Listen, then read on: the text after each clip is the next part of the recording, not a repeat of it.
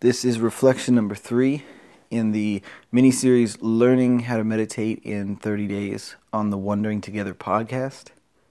And at this point, I just wanted to kind of reiterate something that I mentioned in past reflections and in the introduction, that it really is important to be making a commitment to this, to have a discipline in place where you're actually doing the practices as suggested. If your intention is to take it seriously and make a commitment to this 30-day series.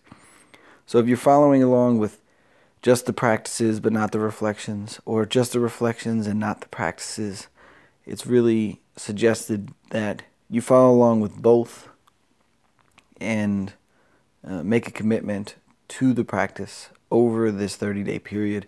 If you're serious about it, if that's what you originally set out to do, was follow along with a 30-day series, then we can take this time to make another commitment, to recommit to the practice with the intentionality of doing it as suggested, and hopefully so that we can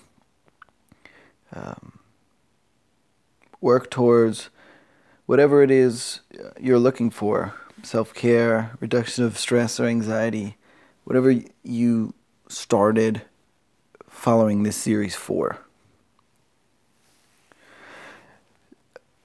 Expectations. This may be a good time to start talking about expectations. For example, maybe you or people in your life have the expectation of what meditation might be. Might be sitting on a cushion with your legs crossed, saying Om, or quieting your mind, stilling your mind so that there are no thoughts in your mind, or whatever preconception you may have had about meditation, reinforced by the media, by culture, society. But this may be different than what you had expected at this point. It may not be, but it may be. In that maybe you were expecting to be sitting with your legs crossed and stilling your mind, and now we're 3 practices in, and one was scanning the body with the awareness, and the other 2 were movement and yoga practices. And it may be the thought, like, this isn't really what I thought it would be like. And that's a beautiful lesson, because meditation it's not what you expect it to be. It's not what you think it is. Jon Kabat-Zinn spoke about a t-shirt that I think he bought, or someone that he knew bought. It says, meditation, it's not what you think. And that holds a lot of wisdom in it. It's not what you think, meaning it's not about stopping and stilling your mind to the point where you have no thoughts. And it's not what you think, meaning it's any preconception that you had about meditation will surely be shattered over time, the more and more you practice. Because it's not what you think. It's not what you've seen in some pictures, people just sitting cross-legged and blank mind. It's much more about tuning into the experience of what is happening while it's happening. And that includes during movement. And it includes stillness, There are moments of stillness in the meditation practice. And in these movement practices, the standing yoga, the lying down yoga, it's important to talk about that it's not so much about the movements per se. It's not about perfecting the movements. This may be a hard notion to break, especially if you've taken any yoga classes, and there was a very strong emphasis on the movements themselves, like making sure that the legs are stretched in a certain way, or the back is straight, and all of these things that they serve their purpose, and they're probably meant to help strengthen a yoga practice and support the body. So it's not that there's anything wrong with those things, but in the context of these practices, it's much more about the experience of the movement than the particular movement itself. Meaning, if you do a practice that doesn't include a forward fold, it's not like that practice is a failure, that it's not right. It just means that's not what your body needed in that moment. It's much more about a communication with the body in the context of, well, in the name of self-care and respecting the limitations of the body. So, what do I mean when I say communication with the body? It means stopping, tuning in to the body. Maybe there's tightness, maybe there's tension, maybe there's some part of the body that needs to be tended to. It's stopping, tuning in potentially with a body scan. So we see the practices start to come together. Tuning in with a body scan, and maybe there's some tightness in your knee or in your calf or discomfort in your back. And then it would be a call and response. It's responding to the body, communicating.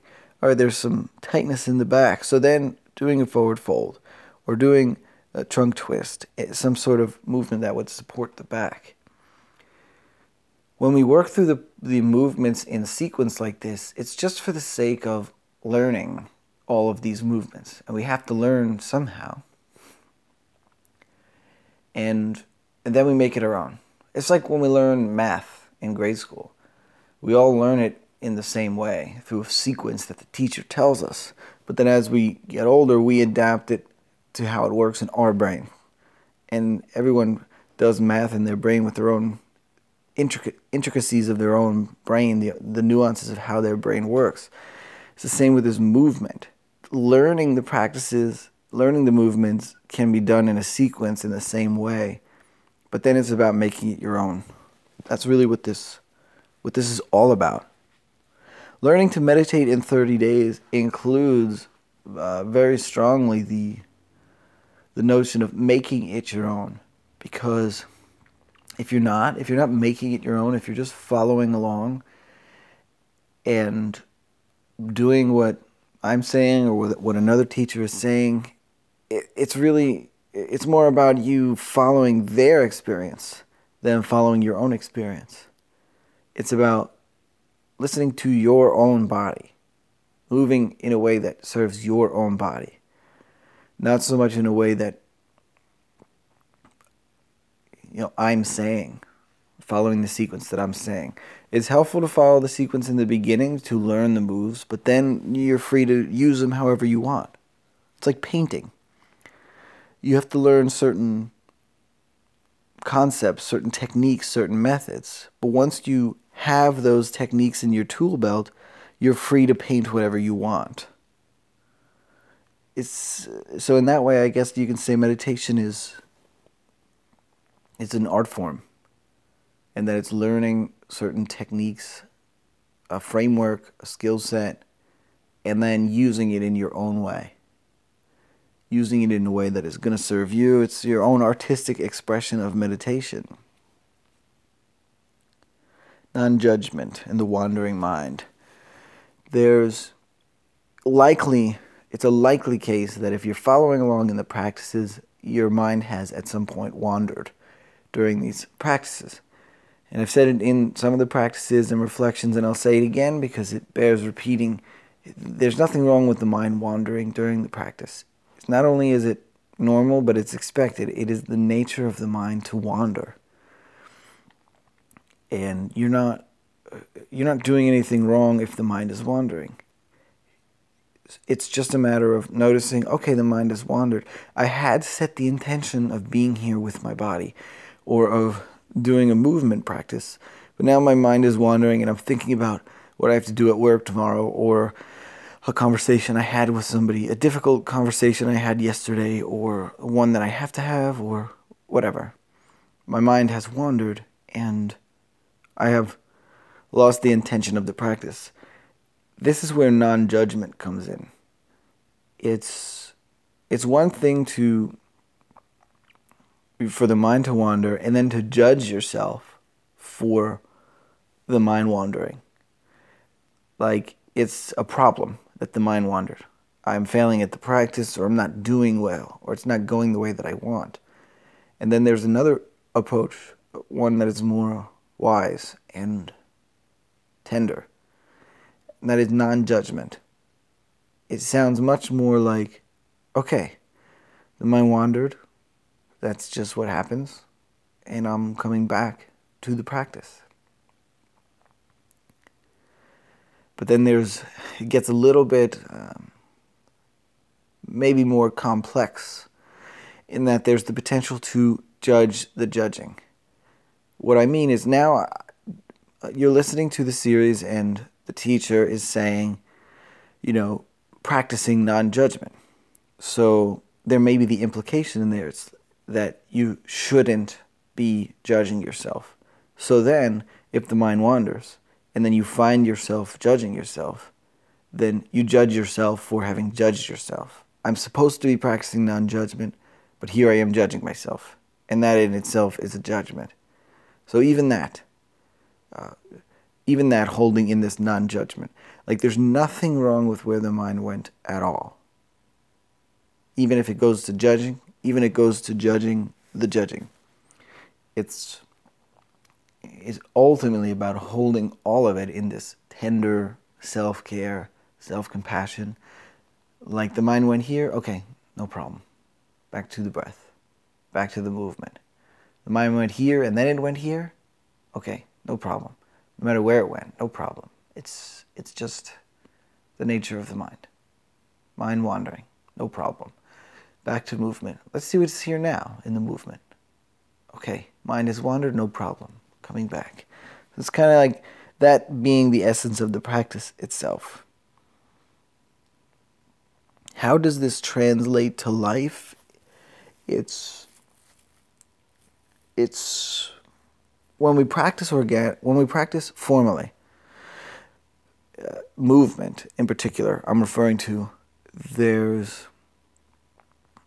starts to be an organic awareness that arises in life with movement. For example, if I practice every day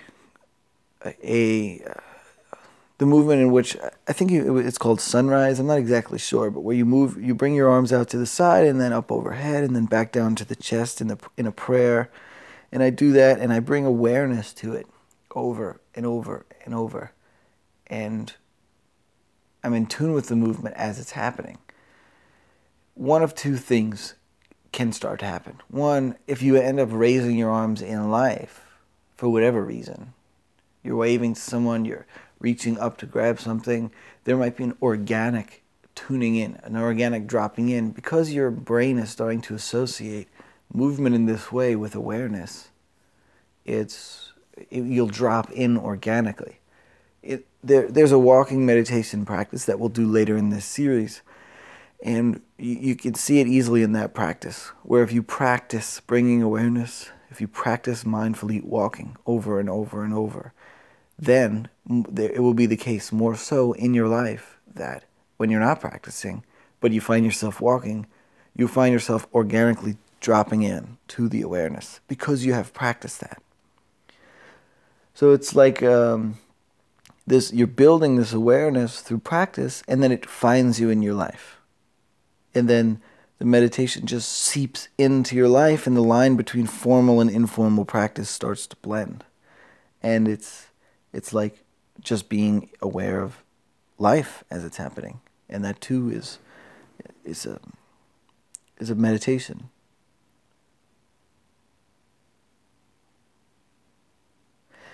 So there's homework going forward in the next 3 days before the next recording. And at this point, the homework can include any of the practices that we have worked through. So in any given day of today, tomorrow, and the next day, you can tune into the movement practice, the standing yoga practice, the lying down yoga practice, or the body scan. Whatever is going to serve you in your practice. And in that way, that in itself is a communication. Tuning in, What does the body need? And doing that practice. And you can use multiple. You could do 10 minutes of the body scan and 10 minutes of the lying down yoga, or 5 minutes, and 10 minutes. Or you can go more than 20 minutes if you want. It's also about starting to make the practice your own. How is it going to actually serve you in your life? Okay, until next time.